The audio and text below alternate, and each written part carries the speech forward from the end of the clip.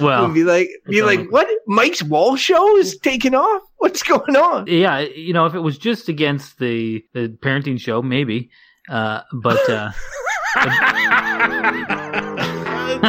Challenge issue. You are now listening to Good, Bad, or Bullshit.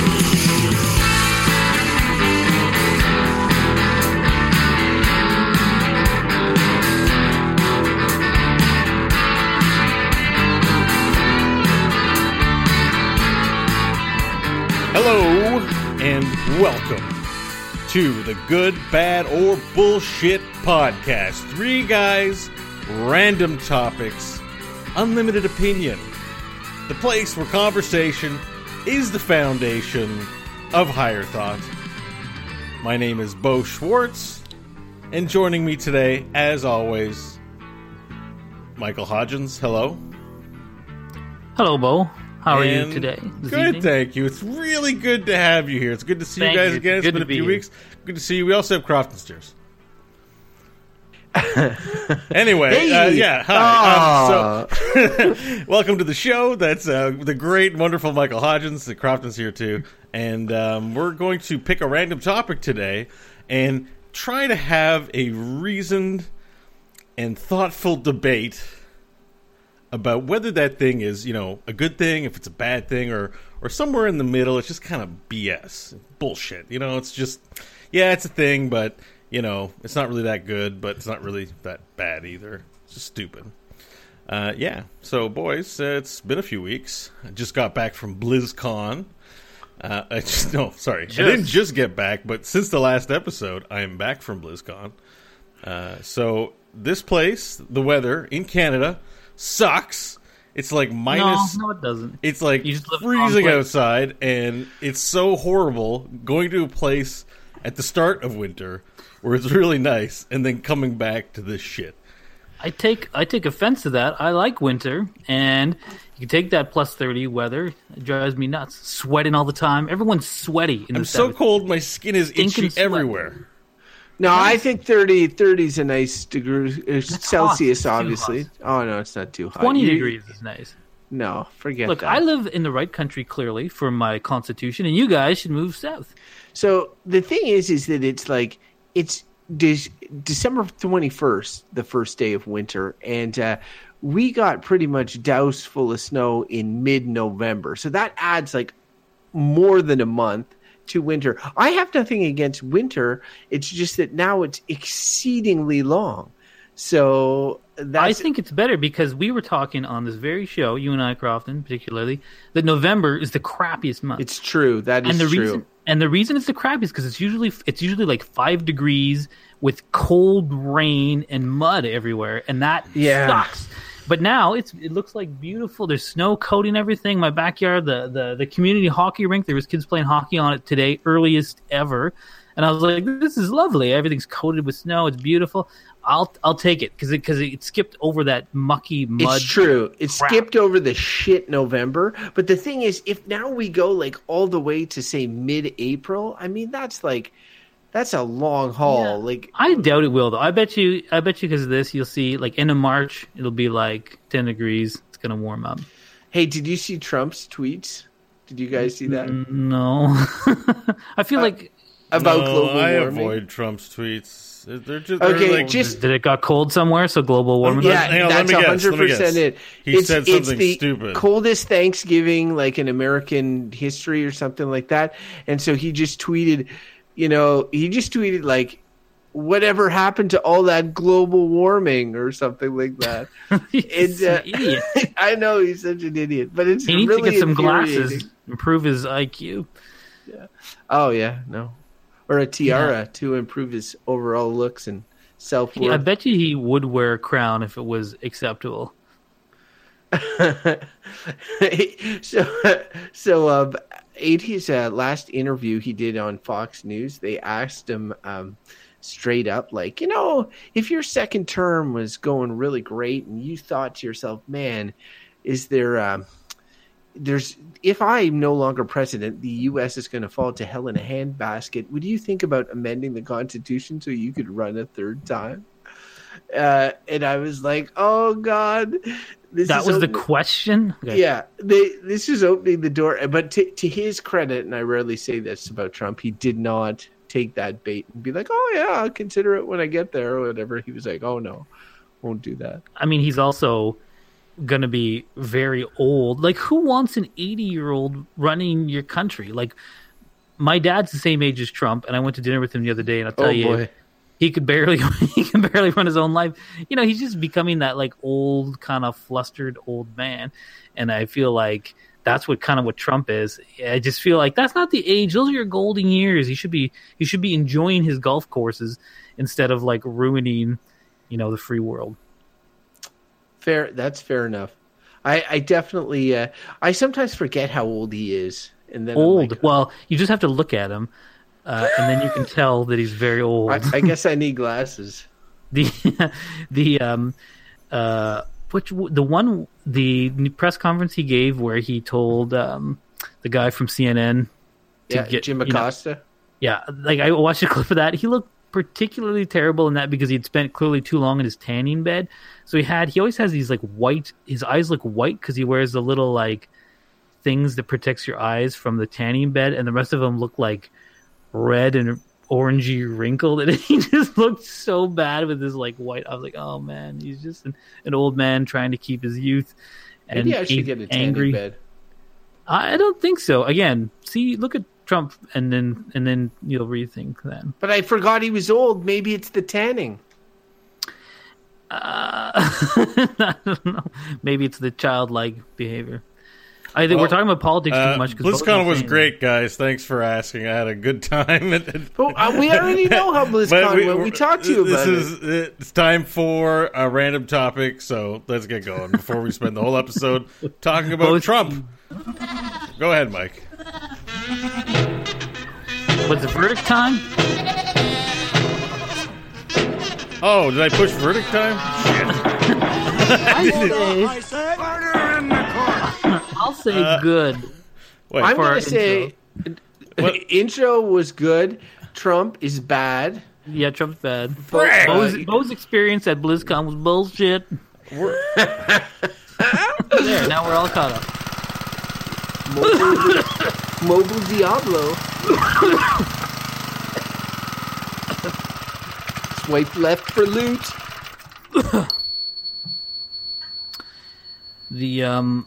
The topic today is chain restaurants. I feel like we've almost done this before. We've done Americanized food cuisine. Yeah, which is different. Or international cuisine. At this point, there's going to be so many topics. We're going to pull them out and we're going to say, I feel like we did this one before. Because we're working off variants now. Like, you're not going to get a toilet paper every day. Although after a chain restaurant, you might need some. Am I right? Oh, well played. Depends what chain restaurant, I guess, Yeah, true. I'll be honest. I kind of like the peace of mind that a chain restaurant provides. Because if it's reached the point of being a franchise, then you know that it has had some level of success.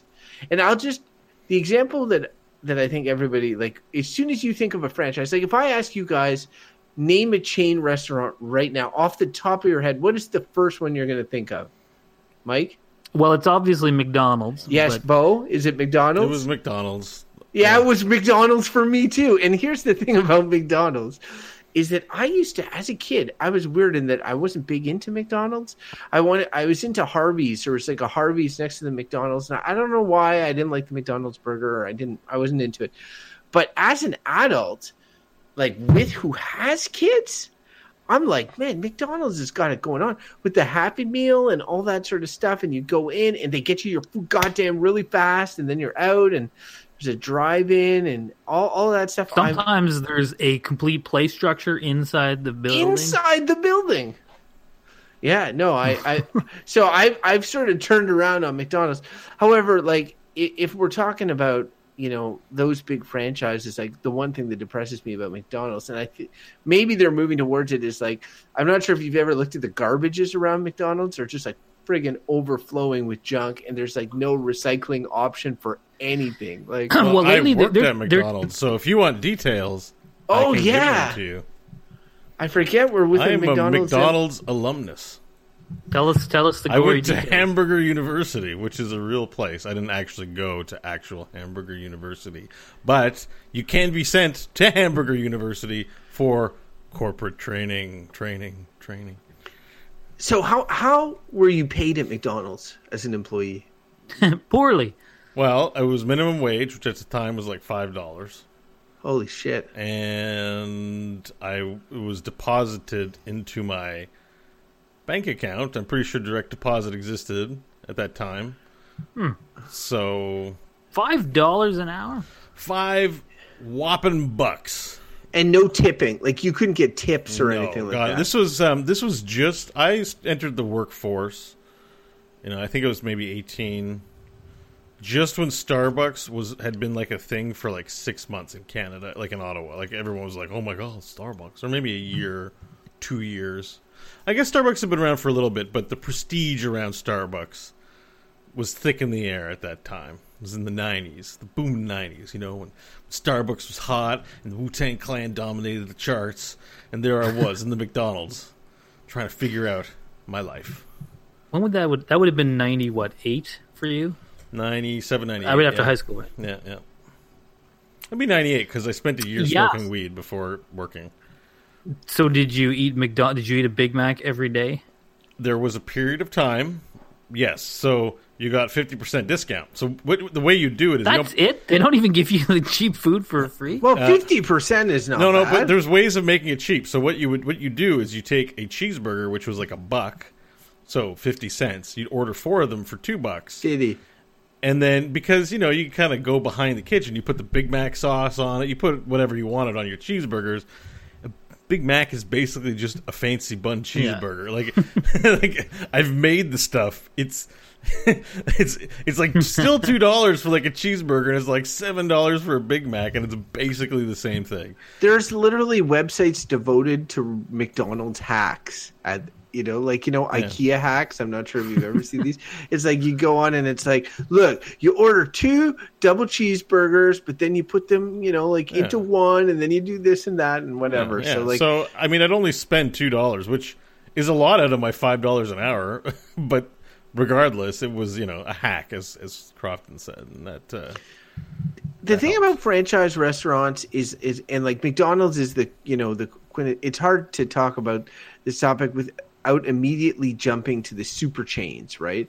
Because like there's in Starbucks, whatever, it's got a restaurant component to it, but like any of those, Burger King, Pizza Hut, KFC, Wendy's, whatever. But then there's like, especially I find in our area, so we live in a 1 million person city. There's a lot of these sub-chain, like not submarine sandwiches, but like small chains of like 3 location restaurants, right? Like where it's like they've been successful enough to have another one and then another one. And then they're known as like maybe an Ottawa establishment. And maybe they go outside of Ottawa now and again.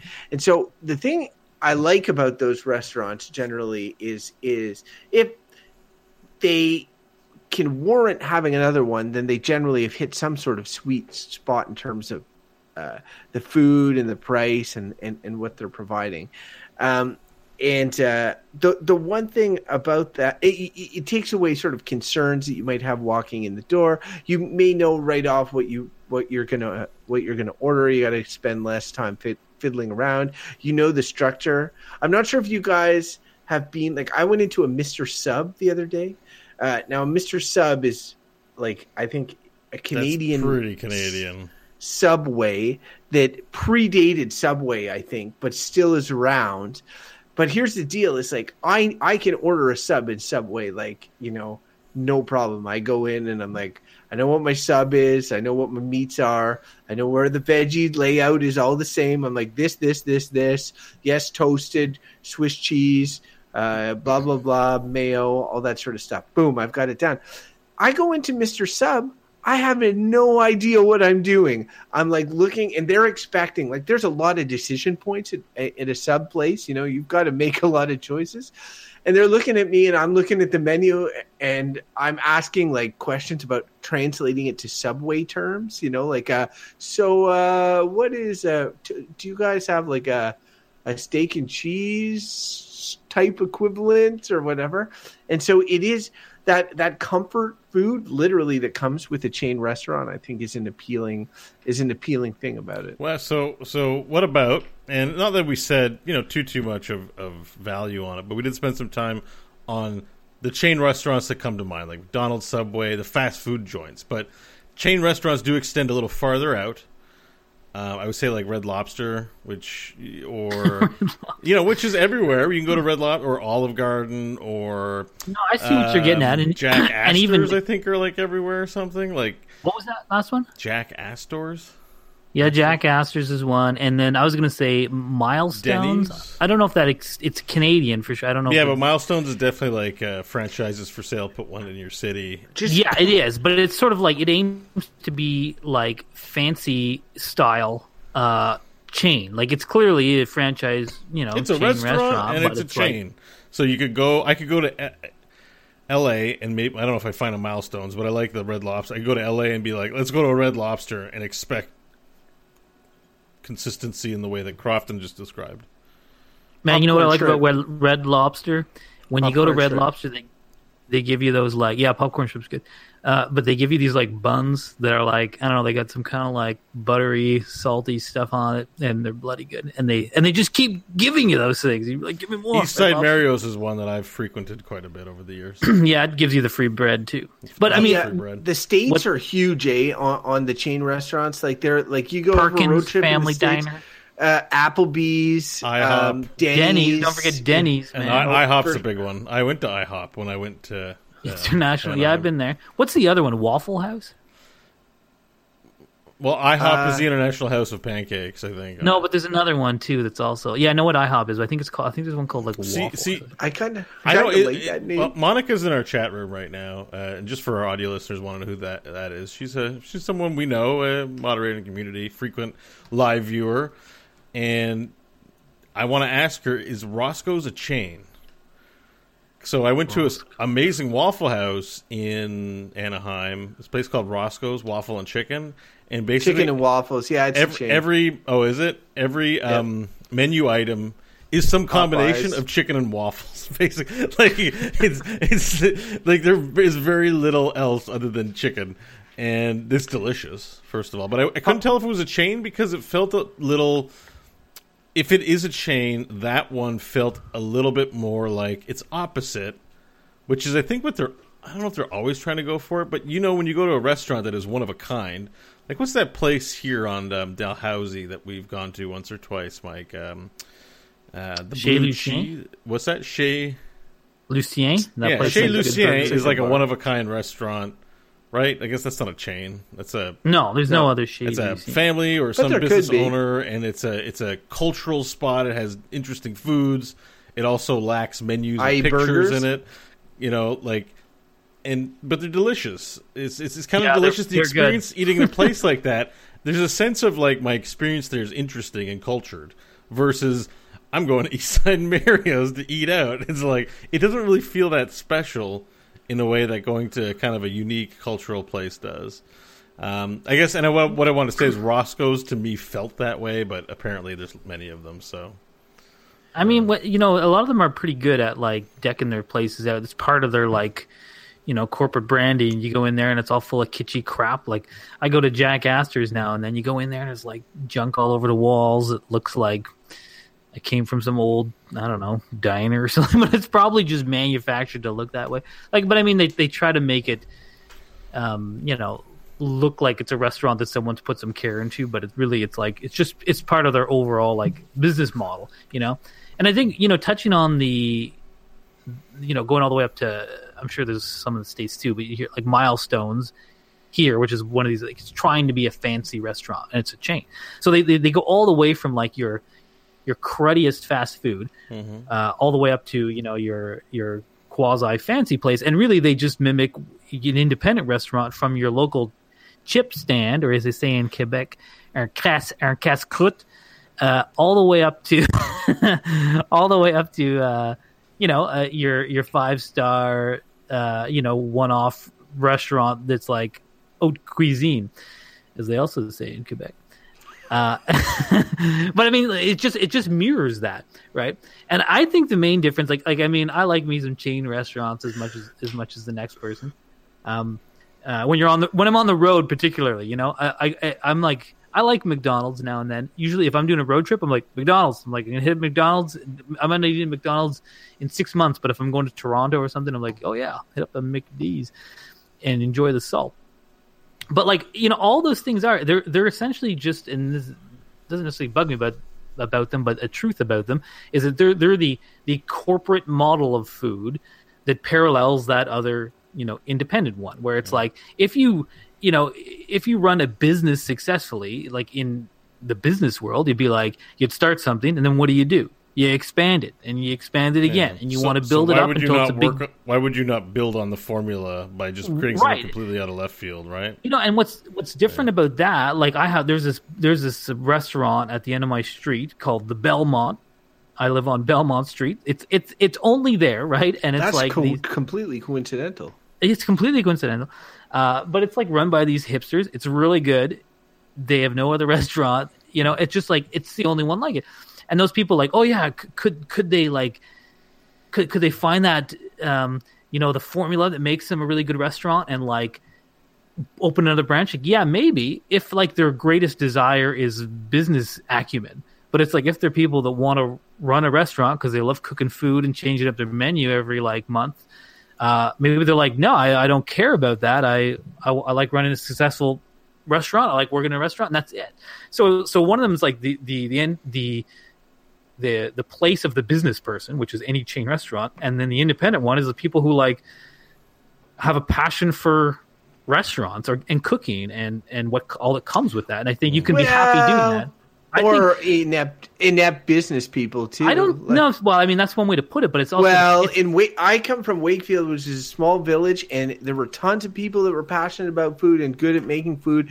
Restaurants turned over like you wouldn't believe due to poor mismanagement, right? It's not good enough to admit that just because you're going to make something really good and tasty, you're going to have a successful business. There's a lot. Well, there's more to say to it than just poor mismanagement. I mean, Wakefield is a small market. It basically counts on people from out of town coming there to eat at the restaurants, and there's probably too many restaurants for the size of the village. But I mean, there's all kinds of one-off restaurants. So don't open a restaurant there. It's business management. There is a bit of that. But I mean, if you have the basics things where open a restaurant on a main drag where there's lots of people and make good food, you might do all right. I mean, the restaurant business is a notoriously difficult one, which is probably why chains do pretty well because they have a formula. They've kind of they've probably taken a lot of the stuff, a lot of the prep food stuff. They've probably taken that to a manufacturing component, so it all comes in. They can buy in bulk, keep costs down, But it's just sort of if when Bo's talking about, you go to a restaurant and it feels like an experience. I feel there's something about the kind of like the craftsman. You want to buy say a beautiful chair that's handmade. Someone made it in their shop. It's one of a kind. It's made with love. Those restaurants exist where you can tell the owners, the chef, they work 80 hours a week. They love what they do. You eat the food. It's delicious. There's no other thing. And that's their passion. And that's different than going to a chain restaurant where it's a corporate body that decided they had the business plan to open a location here. It's not to say the food's not good. It's just a very different thing about it. It's not to say IKEA is not good, but it doesn't have that same kind of, just personal touch, which sometimes you want. Sometimes when I go to a restaurant, I want that. Sometimes I just want some McDonald's. So but and that's the thing, is that balance that between the two. And where I'm getting caught up is I eat out a lot, and when I think about eating out, I think about because I went to years ago. I went on a trip to Paris, and when I was at Paris in France, they have very few chain restaurants. And it's a lot of one-shot restaurants and boulangeries and stuff like that, as they say in Quebec. And when you go to these places, it's expensive. It was really expensive. And I was like, Jesus, I just want to eat cheap because I'm used to eating out, especially when I'm traveling all the time. And so like I eat, at a food court often when I'm going to work and stuff like that. And every once in a while when I go on a date night with my wife, I want to go up to a sort of a fancier restaurant. And I would prefer generally that not be a chain, but the chain has that whole comfort food approach. And I think of like Mike and I in 1999, we're backpacking in Mexico. We're there for months. We're going to we hadn't even been there that long, and we were just always eating out at these little independent Mexican restaurants. They had delicious Mexican food for dirt cheap, honestly. And then we end up going down to Cancun, and it's like Vegas of Mexico or whatever. It's like, Domino's Pizza, KFC, McDonald's. And where are we going? Well, we're going to those places, and we went to those places a lot. And I feel like I can still taste the Domino's Pizza in Cancun.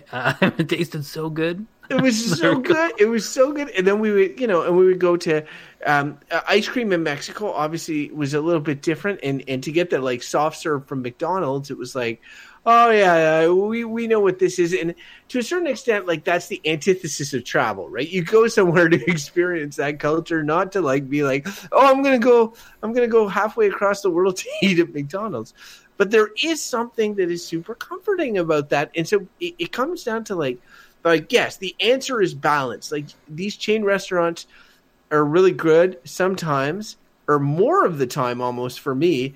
But then sometimes you want to go for these really independent, one place, great food. It's an experience type place as well. But if I had to take one of those two completely off the board, and you told me, Crofton, you have a choice. You can either never eat at a chain restaurant again, or never eat at an independently owned restaurant again. Man, I don't know what I would choose. And honestly, I sort of think I would say well, I'd keep the chain restaurants. That's a good question. I like that question. Easy. Can we all answer it? Yeah, go Bo. It's easy. I get rid of the chain restaurants. That's easy. Yeah, I also would. I see what Crofton means.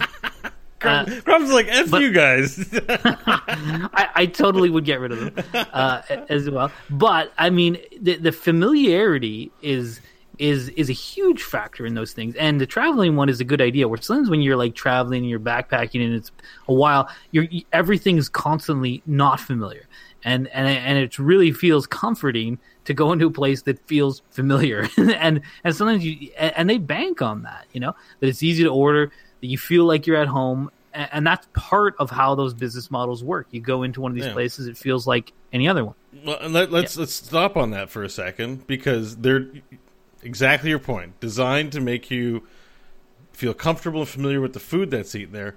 Most of the time, that food is not necessarily delivered in the most ethical manner, meaning they might be high in sugar content, they might be high in salt content, they might have sides or things of that nature, free tons of bread. Are we really meant to eat bottomless things of bread and have all those carbs? Shouldn't a couple pieces be enough? And so you get to liking and be comfortable with this thing, and then when you go to a place that's different and offers you something different that you don't like, that also works against it, because you're like, oh, I had a weird food adventure there, and I don't want to have a weird food adventure. I want my high fat, high sugar, high salt intake restaurant alternative, because I know what that is and my body craves it now because I'm trained to like it. And I think chain restaurants have that kind of corner cutting inherently built into its business model, where you might get something shitty at a locally owned restaurant. You might, and it's not that it's bad, but it wasn't what you expected. You didn't care for it. That's more likely to happen at a restaurant like that than at a chain restaurant, which, if you get something you don't like, they're probably more readily just say, oh, you didn't like your steak? Okay, we'll make you a different one, or we'll cook it a little more for you, or they can actually afford to do a lot of things in the name of servicing their customer that the private restaurants are like, well, we got to make some money. They're less likely to, I guess, accommodate in that regard. And I think that trains us in a bad way. Yeah. But it also, to that point about about them being able to save on costs and to treat the customer more, maybe because of that. Also, like, peace of mind a little bit in the chain restaurant, it for me is higher. And I know that sounds bad, but it's like, if something happens at Subway and I get E. coli from a sub or something, it's going to be in the news, right? It's going to be all over the place. Like Subway the corporate level of Subway is going to have to respond. Like you have a sense that when you go and you eat at one of these places, like, yeah, there might be questions. And McDonald's had this big thing about how our food is made at one point, like a big advertisement campaign, because people were like, we were eating, like, I don't know, raccoons at McDonald's and they're pretending they're burgers or whatever. But, like, bottom line is those raccoons were well cooked and you weren't getting sick. And that's when I walk into, like, a small restaurant, generally, like, look, where we live, it's you're not necessarily taking any risks.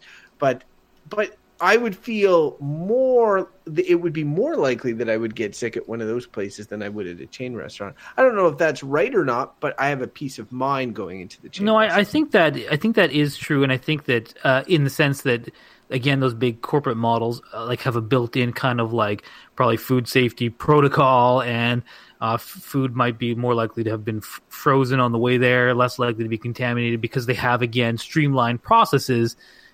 And the reason they would do this is because they've surely been sued multiple times over their long histories for, poisoning someone or whatever, and they tried to sort those things out. I believe that to be true.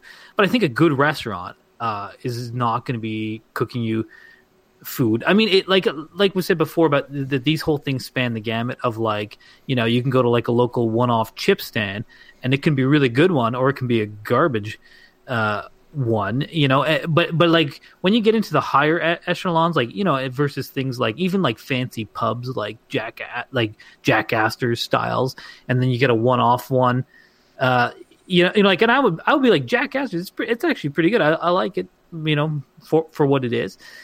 But what I'll say about when you get into the higher end restaurant stuff, when you're like going to a fancy restaurant, what's happened to me a lot lately, I've been to a few fairly fancy ones in my, older years. And it's always, I've been trained by chain restaurants, I think, to want, like, something that's like rich and good, like just a really well made or good burger with like really good fries beside it or something. Because I always think of that, even when I go to a restaurant, that's what I want. And then sometimes I'll go to a fancy restaurant and look at the menu, and I'm like, oh, there's nothing on here that's scratching that itch that I want to scratch of like really good fries and good. And there'll be something I'll be like, oh, I guess I'll have the I don't know, and I'll order something that I don't even know really what it is. And this has happened to me a bit lately. And then I get the thing and I eat it, and I'm like, oh my God, this is amazing. And it's so much better than the thing I thought I wanted. And when you go to a really good restaurant, I feel like that's liable to happen. And that's never happened to me at any level of chain restaurant. I get what I expect, and it delivers that. But a really good restaurant where you have, a chef who's like, that's their passion, cooking is an art to them, you'll get stuff that'll blow you away that you didn't know you would even like. And that's part of that experience I think you can't get from chain restaurants. Because, I don't want to... Bo's probably a fine cook. But listen, he was a cook at 18 out of high school. Could he cook? No, he couldn't cook. But McDonald's was like, yeah, you could cook. Here you go. You can cook. Oh my God. And be like, but... Cooking at McDonald's is the loosest definition. That's what I mean. You can be the buns guy. I got to tell you, let's go into detail about the McDonald's operation. Lunchtime rush hour. You've got the kitchen. It's like a video game. We played Overcooked. It's literally that. So at lunch, the key guy you have in there is the initiator. He's the one that looks at the computer screen and decides what we're going to make on the next order. So if it's McChicken, he grabs a McChicken box and he opens up the tray of buns. He doesn't make the buns, but he puts the buns in there. He throws on the first bit of condiments. So they're caulking guns. Okay, with McChicken sauce and Big Mac, and he shoots the caulking gun into the bun, and then he slides it down the tray over to the assembler, who's going to assemble the rest of the set. This is what the initiator does: initiates the sandwich creation. Now, let's go to the buns. There's literally a guy whose whole job was to toast buns. There's a toaster. It's like a video game. Do we need McChicken buns or Big Mac buns or regular buns? Which one's the lowest? Decide. And then cook those buns. Don't mix up the buns. You can only do one type of bun at a time. Then you put it in a steamer that keeps it warm. Next position, meat. One guy, all he does, hover over these giant grills and cooks little hockey puck burgers. He cooks them up, and when they're done, he doesn't even cook them and do anything. He puts them on the hot plate, and then this door closes down on them, and then when it opens up, they're done, and then he takes them off and slides them into another steamer, which the assembler will fetch. He'll fetch the meat from that steamer. There's a guy who does chicken, which is the deep fried stuff, and all his job is to make sure that steaming area is stocked with McChickens and chicken nuggets. And if there's anything else deep fried, it's there. He also might throw the odd thing in the oven, like when they had McPizzas or wraps. When they first did wraps, they toasted them in the oven, so we use the oven for the wraps. And then you had maybe a floater who would go and help. If the bun guy was being slow or wasn't a good employee, it'd be like, no, here's how you do the buns and fix the bun. You seem to know a lot about the bun guy. Well, buns is the least desirable, so when you're first hired, you're likely to be put on buns. It's also, you can cause the least damage by over toasting the buns. And it's crazy because there's like 7 lines of 15 people deep, and you're just churning out burgers and crap like mad. Did time go by fast when you were working there in a rush? During the lunch rush, yeah. Oh yeah. It's just like it's like a video game. It's literally like Overcooked. Like we need buns. Where are the buns? We need meat. Where are the meat? Change this quick. This Big Mac coffee gun is empty. Get me a new fresh thing of Big Mac. Well, at least the counters aren't moving around. Yeah, I was gonna say the same thing. At least everything stays in the same place. Yeah, there's no teleporters. There's no floating pieces of equipment. But you know what? But everything's hot and it burns you. Like it's scalding hot. That's how it's cooked quick. So you would often, if you weren't careful, which is hard to be careful during the rush, have little burn marks on your hands, and you stank of grease. Oh, I'm sure. Yeah. I think, look, I don't know much about restaurant business, but I'm pretty sure that even in fancy restaurants are not that dissimilar to that. In that there's a head chef who I think is mostly like checking everything to be like, is this good? And then you're on a station. Like I think, but I mean, but probably you went to like chef school, right? And then you're doing something like you're on steaks or something. So you're just cooking steak, and that's all you do. And someone else is doing like whatever soup. Or you're on a station, a salad station or whatever. So I think they still do it like that, division of labor, depending on the size of the restaurant. I think really small ones is a bit different. Yeah, but if Hell's Kitchen is anything to go off, or any of those other live chef shows I've watched, they really do it to order. Like very, very little in a proper restaurant is like frozen. That's like no, it's not frozen, but it's still like done. There's like, prep, but it's all the cooking and major transformative work happens to order. Like it doesn't. But it does. But in bigger ones, like you'll hear, like you ever watching those shows with like Anthony Bourdain, who's like a chef. They'll talk with the chefs, and they'll be like, "Oh yeah, I was on whatever station." Because in a big fancy restaurant, you have to break down the labor and but I mean, but the point is, you still have all those people doing that are trained chefs, right? As opposed to like guys at a high school that hopefully aren't spitting in half the burgers. Even if you're going to Eastside Mario's or Jack Astor's or anything like that, it's not chefs that work there. They have a manual and there's a strict guide. Stuff is frozen. That's why, like, a chef will be like, the fact that you even have the audacity to call something like that a restaurant, a 5-star chef would slap you or verbally mouth you out for even suggesting that the only kind of good food prepared with love and actually worth value is freshly shopped goods that aren't frozen, that are prepared fresh for you and give you value for your money and have a great dining experience. And the fact is, we've come to accept...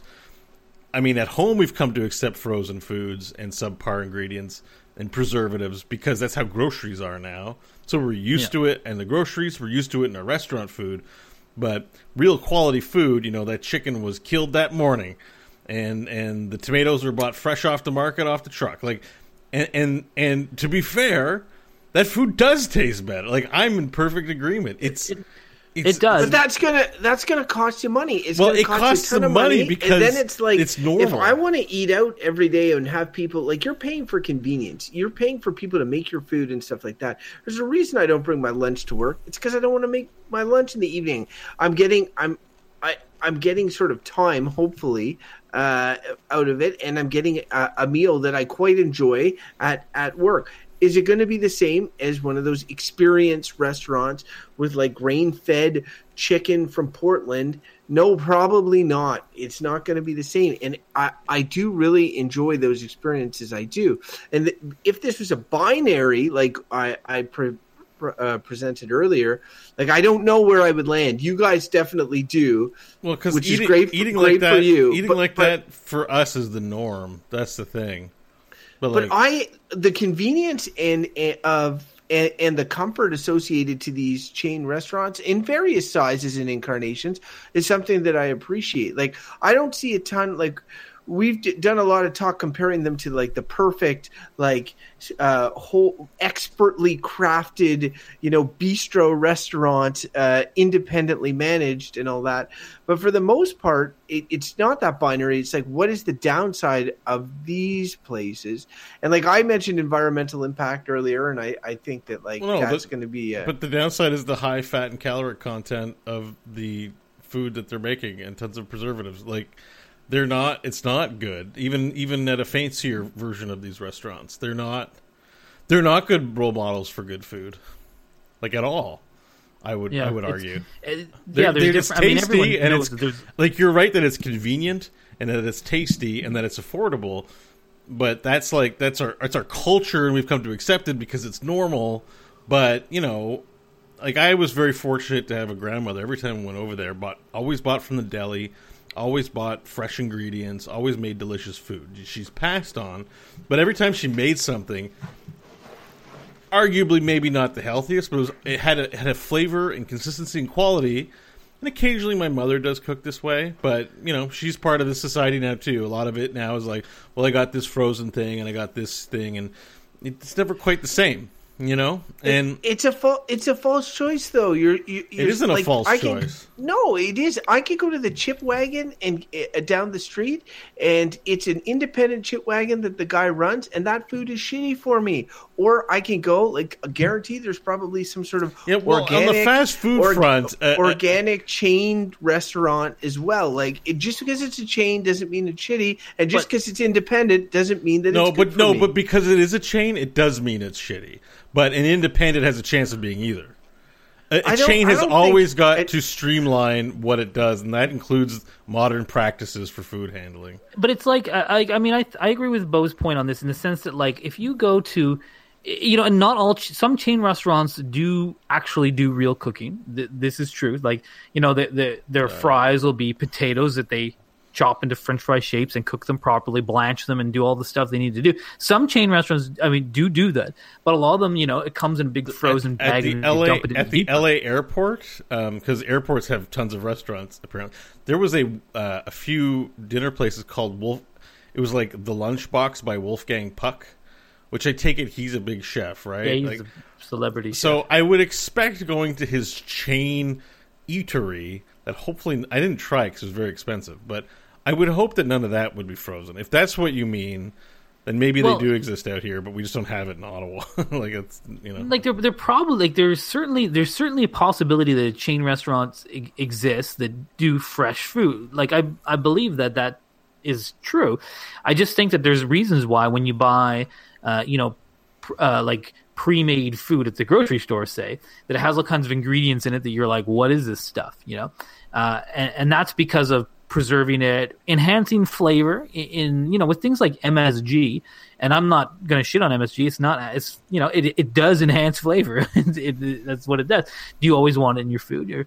And it's often just easier. Like, these are shortcuts, right? Load on the fat, load on the sugar, load on the salt, and they do it well. And then they have binding agents to make texture better, to fool your brain and all this stuff. And these are all kind of shortcuts that make it work and make it affordable and still make it yummy. But there's that. It's different doing that than someone who goes to the butcher, gets a good cut of meat, seasons it, lets it sit, makes a marinade from scratch, marinates that piece of meat for like 2 days, then cooks it perfectly. It's different. And it's better. And I agree with Crofton in that it is a false choice in the sense that you can't always do that. I just finished watching this show on Netflix, which I'd recommend to you guys, called Cooked. It's a 4-part series. It'll make you want to cook, and it'll make you want to like cook good food. Also, Salt, Acid, Fat, Heat, is that what it's called? On Netflix. Also very good, also 4-parter. And from that one, it makes me want to cook, and I've tried to do some like fancy cooking, but it takes a lot of time and it's hard. And so like I get what Crofton's saying is sometimes you want something, good, but you can't always be like, you've prepped your meat 3 days in advance, you've done different layers of seasoning, you've marinated stuff. Like, I mean, you could, if you want to pay an exorbitant price to a fancy restaurant, who that's what all their business is. But like it's hard to do that kind of cooking. It takes a lot of time, and to back this up a bit, we've structured a society around that people don't cook much anymore. Like, this is a bad thing. We should be cooking. Yeah, well, I guess that's more what I'm driving at, is we've structured our society to be that way because let's face it, we all want to be on our phones. We want to be watching TV. We don't want to be like, it's time to prepare a delicious meal, wholesome for me and my family. I mean, I'm the worst at this out of the three of us. I don't even have kids, and I balk at spending any time cooking. But there is a sense that, you are what you eat, and that, I always have a sense that, like, it would be great if, instead of all these distractions and all these other things I'm trying to do with my evenings, I just took care of myself and bought wholesome ingredients and made wholesome things for myself. That would be a good habit to be into. And I just feel like, okay, so our modern lives is we don't do that. Then certainly we can pay people for it, but the culture around that is that it's cheaper, more cost-effective, more profitable to also do that for the stuff we're eating out in. So it's exceedingly rare, both at home and out, to get a true wholesome meal. And I think for an affordable price. For an affordable price, but okay, yes, for an affordable price. You saw this Wolfgang whatever, and you're like, oh, organic chain restaurant. Oh, too expensive. I'm not going to go there. Right, for an affordable price, you're right. And that I'm saying, well, I can't just say, well, it's just good because it's convenient. I'm saying, like, the whole thing is probably really bad. Like, that's our culture. We've made that culture, and we continue to propagate that culture if we accept it and spend money, put dollars towards it. Like, the whole thing is that, like, a bunch of restaurants are like, hey, let's try freezing all this shit. Let's try putting extra, whatever, all the stuff that Mike talked about in order to save money, preserve things, food lasts longer, we throw out less. And if they don't buy it, then we'll go back to what we're doing. But then we buy it. So then they're like, cool, it works. And so everyone's just like, it works, tastes good, it's fine. But, like, it's not the best version of food that we could possibly have, and we all know it. And I think chain restaurants, because it's the subject we're talking about, bolsters this cultural view that it's okay. And I'm like, I'm a part of it. I'm guilty of the sin of eating out at chains and buying bad food. But I'm propagating it. And I can look at that and say, like, I'm not doing a good thing. I'm doing a bad thing. That would be my opinion on it. You guys can reflect on your own actions as you will. I'll spare you. Well, no, I completely agree with what you say, in the sense that I also like chain restaurants. I go to them often. I enjoy them. I enjoy a fancy restaurant.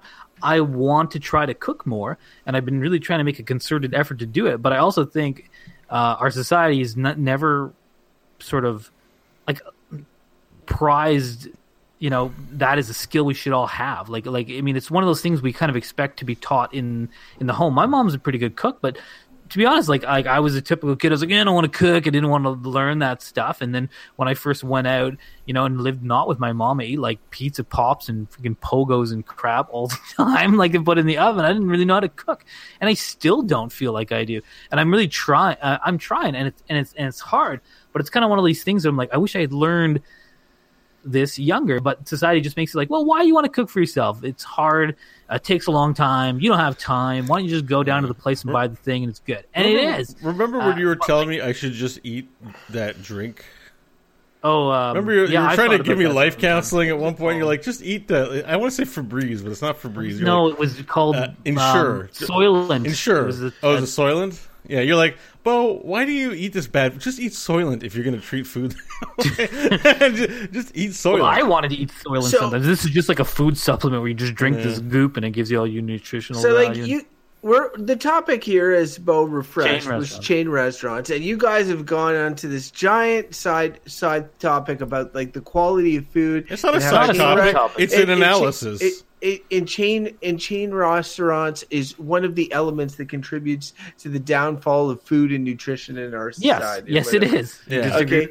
So that doesn't sound like a tangent. Hey, whoa! I'm chiming in here, and my point is, I think, aside from disagreeing with the overall sort of that tangent, I don't think it's not a tangent.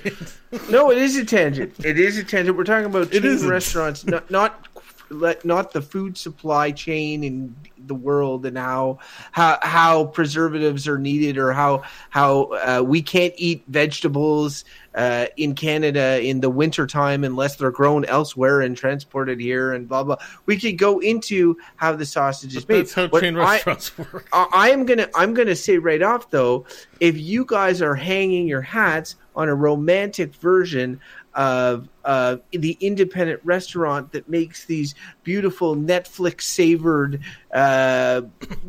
pieces of meat that have been developed over multiple days, I will say to you, my preference 9 times out of 10 is for crap that is bad for me over that sort of stuff. If I go to a fancy restaurant where they have made this beautiful piece of meat and all this stuff, it's good.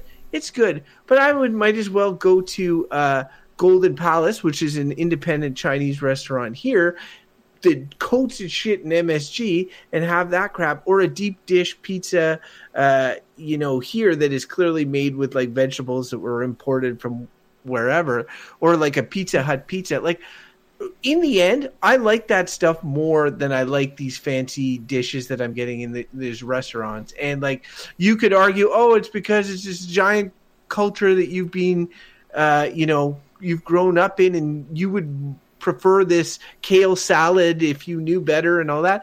I don't think so. I think I would prefer the crab butter dripped shit I eat. But see, look, I want to interject there because he's giving his opinion though. So you guys are conflating. What I was going to say, you're conflating things because like I am on board with you in that when I want a good food, it's probably like rich, like you dropped in like a kale or food salad that's bad for me. No, right, that's not what we're talking about either. We're talking about chain restaurants and not healthy eating, just whole. Like you can eat something. Like the other day, I went to not the other day, like 6 months ago or something. I went to this fancy restaurant, like a one-off restaurant, and I had something called a 72-hour braised short rib.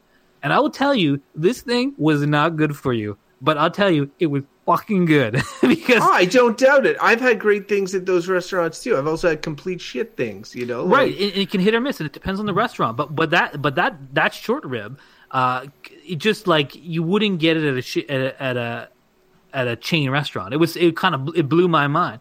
And it was it good for me? No, but it was cooked by someone who really knew how to cook, and it was delicious. Now I'm not gonna eat that every day. And but I just think it's not like to say like kale salad, right? Whatever. Like, yeah, right. I'm doing a bit what you guys are doing on the other direction. I'm saying like for me, generally, if I have to choose something, I'm going to choose to eat something sort of crappier for me, and it's going to have a lot of these preservatives and this MSG and all that sort of shit. That's like my preferred choice. It's not to have this sort of like naturally prepared food. Not that I wouldn't enjoy some of it from time to time, but it's totally hit or miss for me. So that is like almost more of a feather in the cap of the chain restaurants. I don't think it's crappier food. I just think we have a romanticized view of like other types of food based on these shows like on Netflix or whatever. It's like, the purity and sanctity of cooking as opposed to what just tastes fucking good. Yeah, well, keep in mind, again, it's not cooking because you can buy canned vegetables and you can buy dried foods, and that's not good either. Like, good food is food that's prepared from fresh ingredients. Like, that's what I'm driving at. Like, I agree with that. Yeah, and I think it's hard to argue. I wouldn't say you're like automatically on this side of changing the culture or feuding the culture by using those kinds of products available at a grocery store either, which I know I've used a lot. But canned mushrooms versus live, real mushrooms of different flavors, cutting them up and making them from scratch is worlds apart in terms of food quality for taste. Forget health. And it is, but I mean, the chain restaurants do use a lot of their equivalent on the canned mushroom side, but they have it down to a science where it tastes good. But I would also say, like, again, it's not Crofton's defense, but the defense of his point is that, again, and being that these chain restaurants span the gamut of, like, McDonald's, which is just like all pre-prepared crap, just put in deep fryers and assembled. That's the same as getting your thing out of the freezer section in the grocery store. It's not good for you. And like I said, I've been to Jack Astor's. There's one near me a few times. And I was in there one time and I ordered chicken fingers. And I'm like, chicken fingers. You think of those as like the the crappiest kind of foods. Yeah. It's like made of a mash of chicken bones and innards and like put into a mold or something. But the guy was like, oh yeah, our chicken fingers are really great. We make the chickens never frozen. We batter them in house, throw them in the deep fryer. And I was like, hey, all right. And they were good chicken fingers. So, that Farm Boy incidentally has good chicken fingers. Who does? From the Farm Boy. It's a grocery store around here that generally trades in fresh ingredients. They have a very small frozen section that includes chicken fingers, but their grain-fed chicken is delicious. It's really expensive, but worth it. Yeah, and I mean, and it's just like sometimes, like, I mean, I'm not quite with Crofton in that I will always choose the thing. I'm glad the chain things are there. I use them a lot. They are convenient. I mean, I am peeved that society is structured in such a way that it's really hard to do good cooking. I think about that all the time. Like I said, I was watching the show Cooked, which I'm going to recommend. And as I was watching, I was like, yeah, this is all fine and good. If I have like 3 extra hours a day to do like grocery shoppings of good ingredients, to plan out my meals, to do the prep work. But I'm like, I don't have the time. My wife and I are both working. We're home at 5:30 each. Like, food's got to get made, and sometimes it's crappy, or sometimes you order out to the quickest place around. And sometimes that's like Harvey's, or McDonald's equivalent. And sometimes I go to the local Vietnamese place where they're just, making stuff, and it's probably of questionable quality of the meat there too, but it's good. I go back and forth between all these things, but I wish there was more time for us. I do think chain restaurants are a symptom of the time that, like, yeah, no one does anything anymore. You do the one thing you do that makes money, and you pay for everything else. Gone is the era where everyone knew how to grow some food. Everyone knew how to fix a fucking wagon. Everyone could cook something. Or at the very least, someone went and bought some fresh groceries every 2 or 3 days and made fresh food. Because I know I had that. Like I said, with my grandmother, when my grandfather was alive, she would cook fresh food every day, or it was left. It was always fresh food. It was unheard of. Never saw them go out to restaurants ever. Never saw them really eating McDonald's unless I was over and I'm like, I want to go to McDonald's. I'm a kid. It was like, it's always like soups and stuffed peppers and like just crazy at-home preparation. And again, if one person's staying at home, that makes it easier. But even nowadays, I'm sure a lot of stay-at-home husbands or wives don't spend nearly as much effort or take as much pride in the home cooking side of things, right? Like, I just don't think that's a popular thing either. Well, I mean, I agree with a lot of what you guys are saying, but it does sound heavily coded in nostalgia and romanticism to me. Well, it's just a different time. Because what I was going to say to, like, when Bo was talking about that, I was going to say, yeah, my grandmother too, and she didn't work. I mean, she had climate change is like a romanticism. But what? I mean, it is like I mean, I agree that, like, when my grandmother didn't work, she had a big vegetable garden at her cottage and at her house, and she made fresh food. And it was great because she could spend all this time doing it. If she worked full time, she wouldn't be doing those things. No, I know, but you structured your family in such a way, or if both were working, you'd have the grandparent live with you and help with the kids and have them make the food. Like, there are family arrangements in the world today in places that don't have as many fast food options, that structure their family structure knowing that they have to prep it. And Crofton's saying it's romanticism, dinosaur technology, like manual transmissions, and like a time before we cared about climate change. Like the people who deny climate change, it's because they're nostalgic for a time where you could just do shit and not have to worry about any backlash in it. But we have to walk back things because we have to be concerned for the environment. And I'm suggesting there's possibly a thread when it comes to food that we have cut corners in the quality of our food. Chain restaurants are a symptom of this. And for our long-term health, this can't be the permanent solution unless we go to food pills where we completely change our diet to strictly meet nutritional needs and we don't have to worry about the food thing quite as much. But we're not or there better yet, so upload our brains into the hive mind. We are all eating shit right now. We're eating shitty versions of what we're eating, and we have our excuses why we're doing it, including it's delicious, it's convenient, it's affordable. We have all these great sacred cows, and I say when you have a sacred cow, that's when you need to perk up the most and listen, and just say, yeah, we're doing it wrong. So that, anyways, I'm ready for verdicts.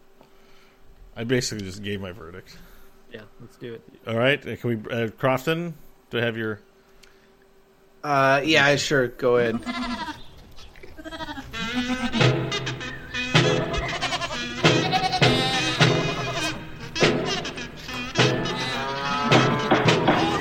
Order, I said. Order in the court. I'm going first. And I'm the guiltiest of the bunch. I just got a microwave, and I haven't had a microwave in 5 years. I've been eating microwave food every day for the past 10 days. I feel super unhealthy right now.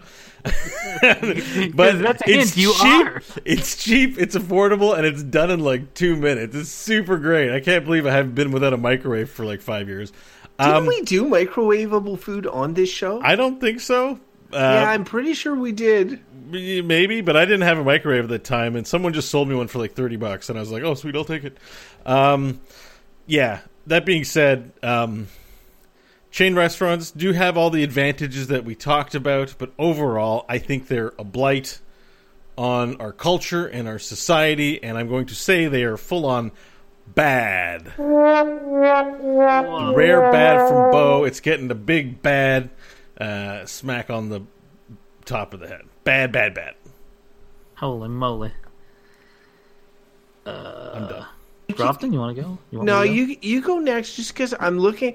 See, every once in a while I find there's a full hypocritic thing that happens with one of us, and I'm pretty sure we did frozen food and like foods like convenient foods, and I think it's not just that he we did convenience foods. Yes, and I'm pretty sure he said that we're good, and then now is saying that the chain restaurants of all things are bad. So I just need to check. Look, this these shows are conversations. You know, your mood changes depending on when we have the conversation. You know, I feel like you have a right to like something one day, not like the next. If he wants to call me out to task, he can, but he's got the duration of your verdict to do so. All right, so chain restaurants, I feel like they have a place. Sometimes they have a very warm place in my heart where I really want something familiar, where I really feel like a McDonald's chicken burger or something that you know is kind of nasty, but you want it anyways. Sometimes I eat a bag of chips. Sometimes I want a super well-cooked food made by a chef in a fancy restaurant that blows my mind. Sometimes I want that. Sometimes I want to cook something myself that I'm pleased with and happy that I made it myself with real ingredients. All these things have a place in the world, you know.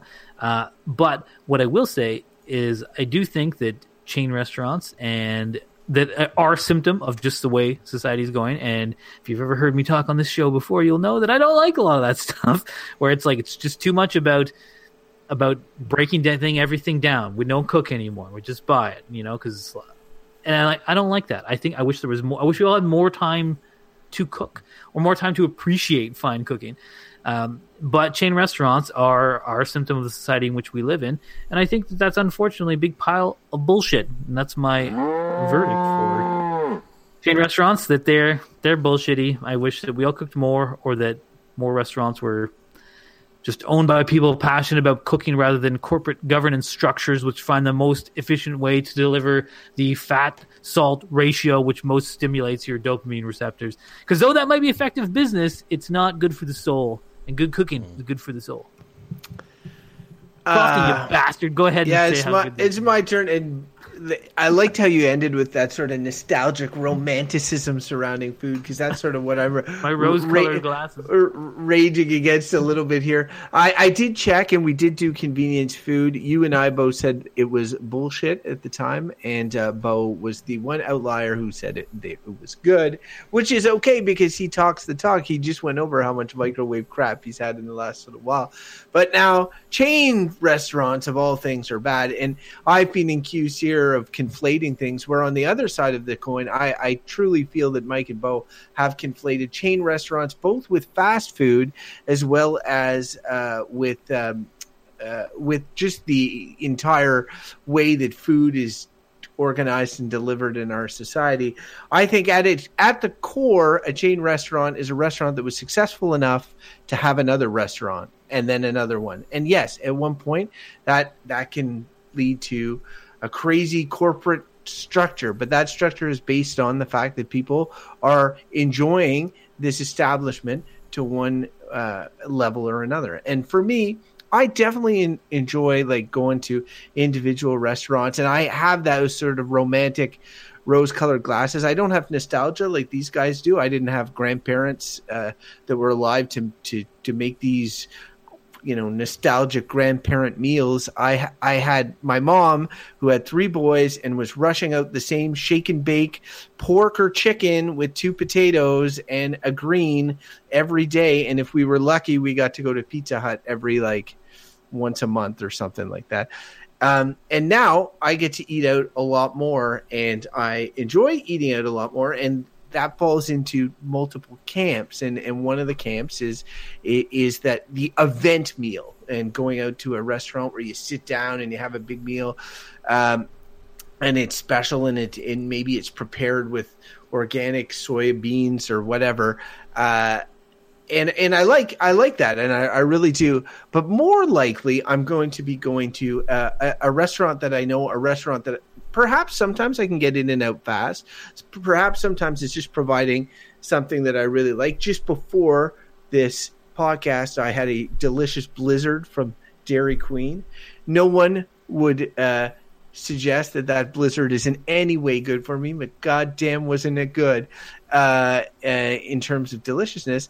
And so for me, it's a balance of both these things. You go to some restaurants, sometimes you go to some another time. But the fact that chain restaurants exist and provide me that sort of comfort food when I'm on the go, or that I can go to these places in other countries that I know and all that, or that I can just get stuff quickly and conveniently, I think that's a positive thing. They were successful. Good for them. There's downsides, obviously, from some of these giant corporations, but not enough that I would venture into bullshit. I think restaurants are good, and I think chain restaurants are good. So good.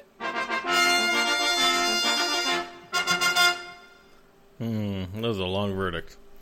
To be fair, not to be fair, but just I did, in fact, now that you brought it up, did say good on the convenience foods bit, but I think it was contingent on them working on the science to make that pill, to make foods more convenient.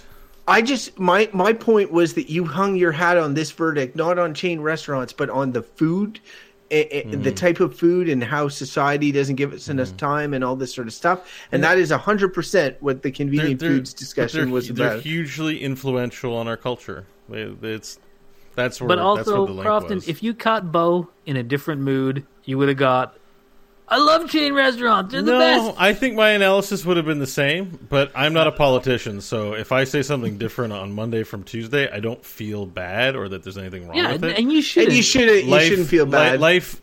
I live in contradictions. My whole life is a contradiction. Well, everyone's is, and that's except mine, obviously. But yeah, no. And maybe the version of myself that said convenience foods are good is the lazy side of me being dominant on that day. And today, the socially conscious Bo has come out and been like... That's 100% what it is. You owned it today, too. You said, hey, I'm not the best example here, blah, blah, blah, blah. You owned it before saying, I'm aware of this, but it should be different. And you know what? To be honest, I agree with what you guys are saying about society in general. I would love to have more time to do everything in life, including cooking, maybe I would enjoy it more. But if I don't have that time, or if I have to choose where to put that time, right now for me, it's not. I don't have an interest in cooking, and so meh. Fair enough. Oh, wait, what's that? Do you see guys? Look up. What? You see it? You see the bird?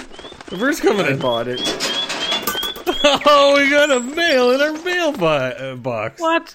That's sweet. That's great. Let's see. Who's this from? Let me open it up here. All right, so we got an email from a gentleman named Eric, a.k.a. the Northern Geek. And he says, "Hey, guys, I just wanted to start off by saying that your show has become a staple in my daily commute, and I look forward to listening every day." Every day. Well, I hope you're going through the back catalog, because we don't record too frequently. Our track record's been pretty spotty this year. So I hate the idea that we're making you happy 4 times a month and then disappointing you on all of the other 26 days. Regarding the last episode on toilet paper, I think I have to side with Bo. Yeah. I love TP as much as the next guy, but I think it's time to usher in a new era in butthole cleanliness. My reasoning is because if you happen to get poop on any part of your body other than your butt, simply wiping it off with TP is not enough.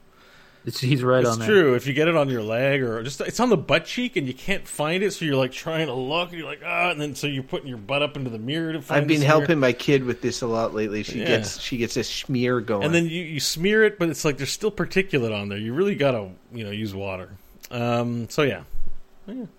But until someone comes up with a new groundbreaking cleaning method, this is where the rubber meets the road and where you guys will be victorious. I prefer to use a baby wipe after my regular TP routine. That's interesting. So you do I understand a dry, and also and word though, the baby wipe should not go in the toilet. It says right on them it's bad for the sewage system, so that's something we have to figure out. Well then, Eric, I don't know if you realize this or not, but don't put it in your toilet. Yeah, you're supposed to put it in the garbage because you're. Although you know what, there's nothing wrong with putting shit in the garbage. It's the garbage. Take it. But also to his point about it's like he's right. Like I don't disagree. I don't want to rehash our conversation when the shit comes. But the thing is, when the shit comes out of your asshole, which is like you associate that area of your body with shit.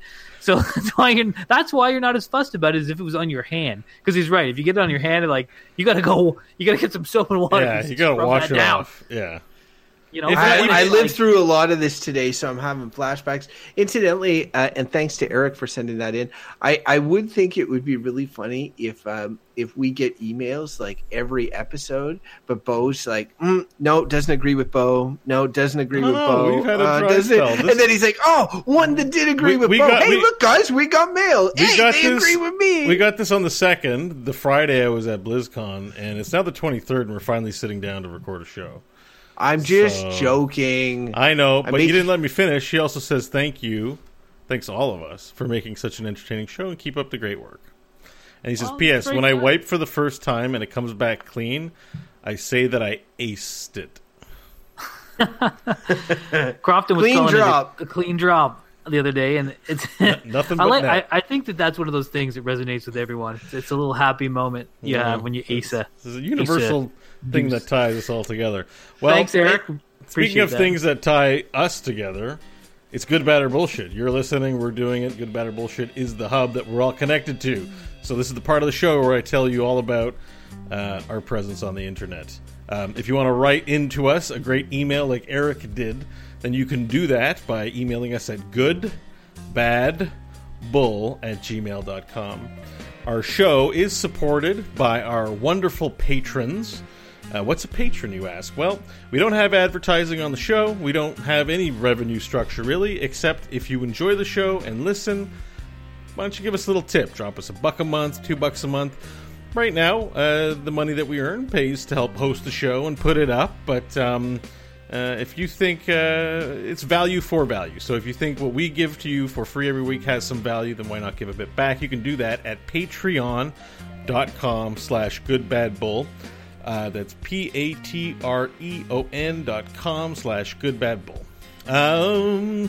So if you're listening to the show and don't know where to get it or where to find it, goodbadbull.com. There's links to like us on all the social medias, to subscribe to us on iTunes, we're on Google Play, and we're on Spotify, so you can find us in those spots if you want to subscribe.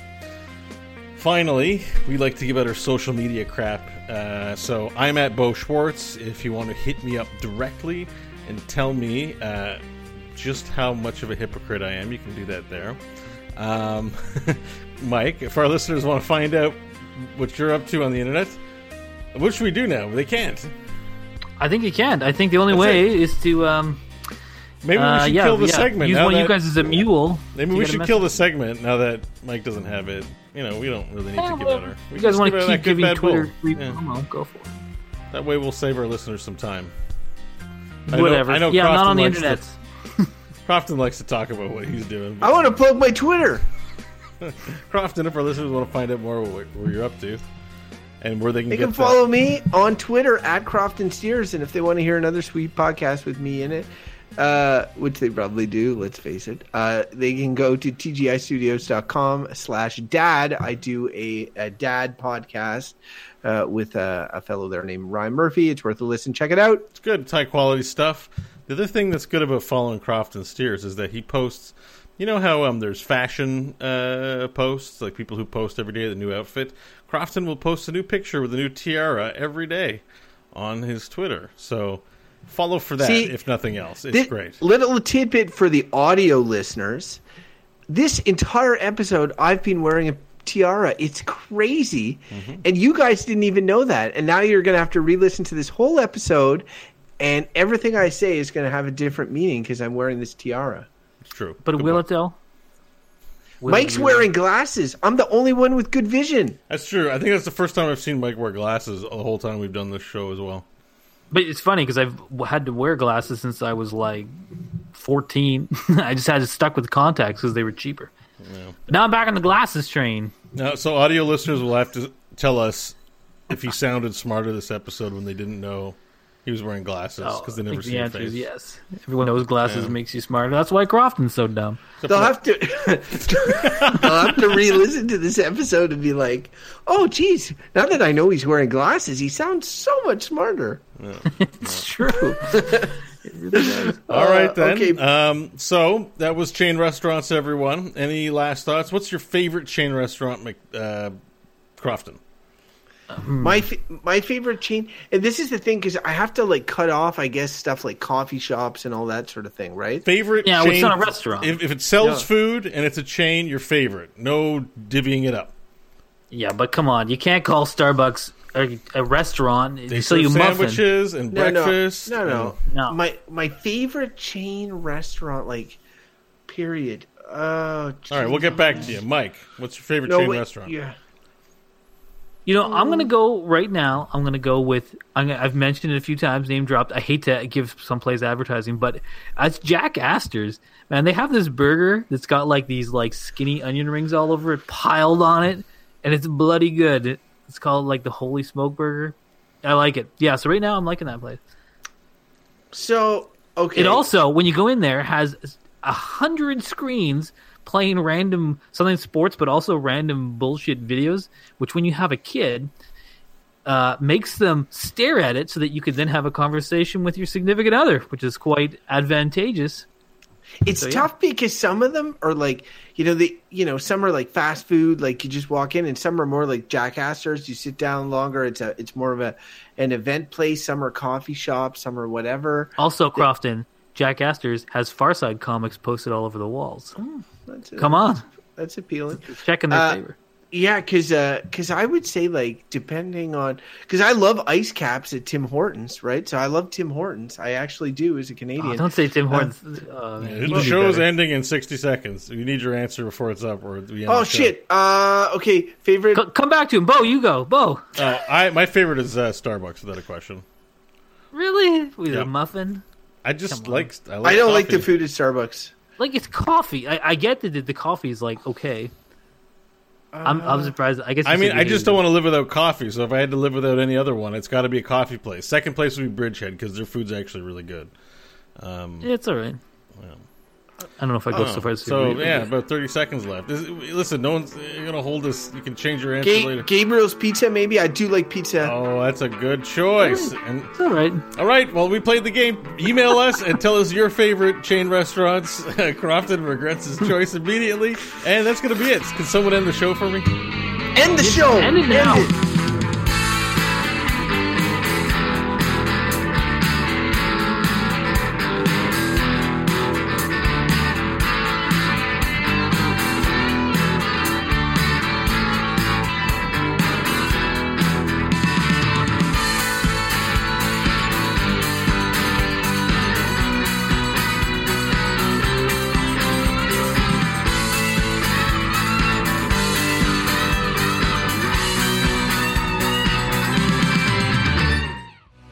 Are you a fan of the Good, Bad, or Bullshit podcast? Consider supporting the show by becoming one of our valued patrons at patreon.com. For as little as the cost of 1 cup of coffee a month, your generous support will help keep the random topic generator oiled and fueled for future generations. Find out more at patreon.com/goodbadbull.